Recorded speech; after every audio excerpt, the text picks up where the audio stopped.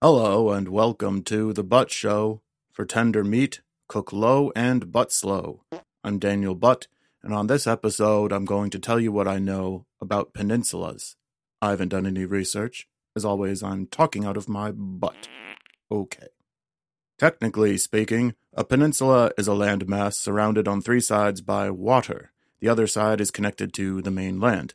This makes it sound like all peninsulas are neatly cornered squares or rectangles, but in reality they're like squishy fingers. Think of Florida, the continental United States' canonical peninsula slumping off of Georgia into the Atlantic Ocean. Or Italy, Europe's boot-shaped peninsula taking up space in the Mediterranean Sea.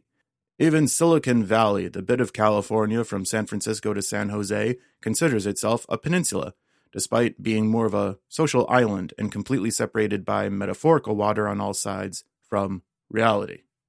Of course, it must be said that the word peninsula cannot be spelled without the medical term for male anatomy. As I just said, the appearance of most peninsulas from a high vantage point certainly shares a visual resemblance with the penis from really close up. The populations of peninsulas, whether consciously or not, end up inhabiting the behavior of the penis as well. Consider the three examples from before. Florida is always thrusting itself into the national conversation, primarily through the antics of the Florida man. Florida is also how the entire USA asserts itself into space through the act of rocket launching other dong-shaped shows of male dominance. Italy is the home of Rome, which spread its seed all over the world to make up its great empire.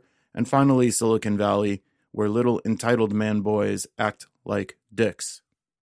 Take the penis out of the peninsula and you're left with Nula, which is kind of like NOLA, but newer.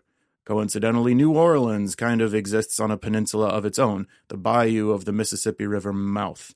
The fine people of New Orleans, however, don't act like the landmass they live on. Every Fat Tuesday, they celebrate the female figure by throwing little balls named beads at women who go topless. Never mind. That's all I know about peninsulas. Oh, sounds like I've got an incoming butt dial.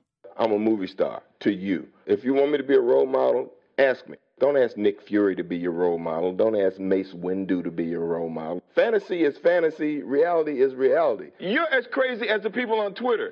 Thanks to Samuel L. Jackson for their call. To submit a topic for a future episode or to listen to previous epissodes, go to thebuttshow.com. Take care, everyone.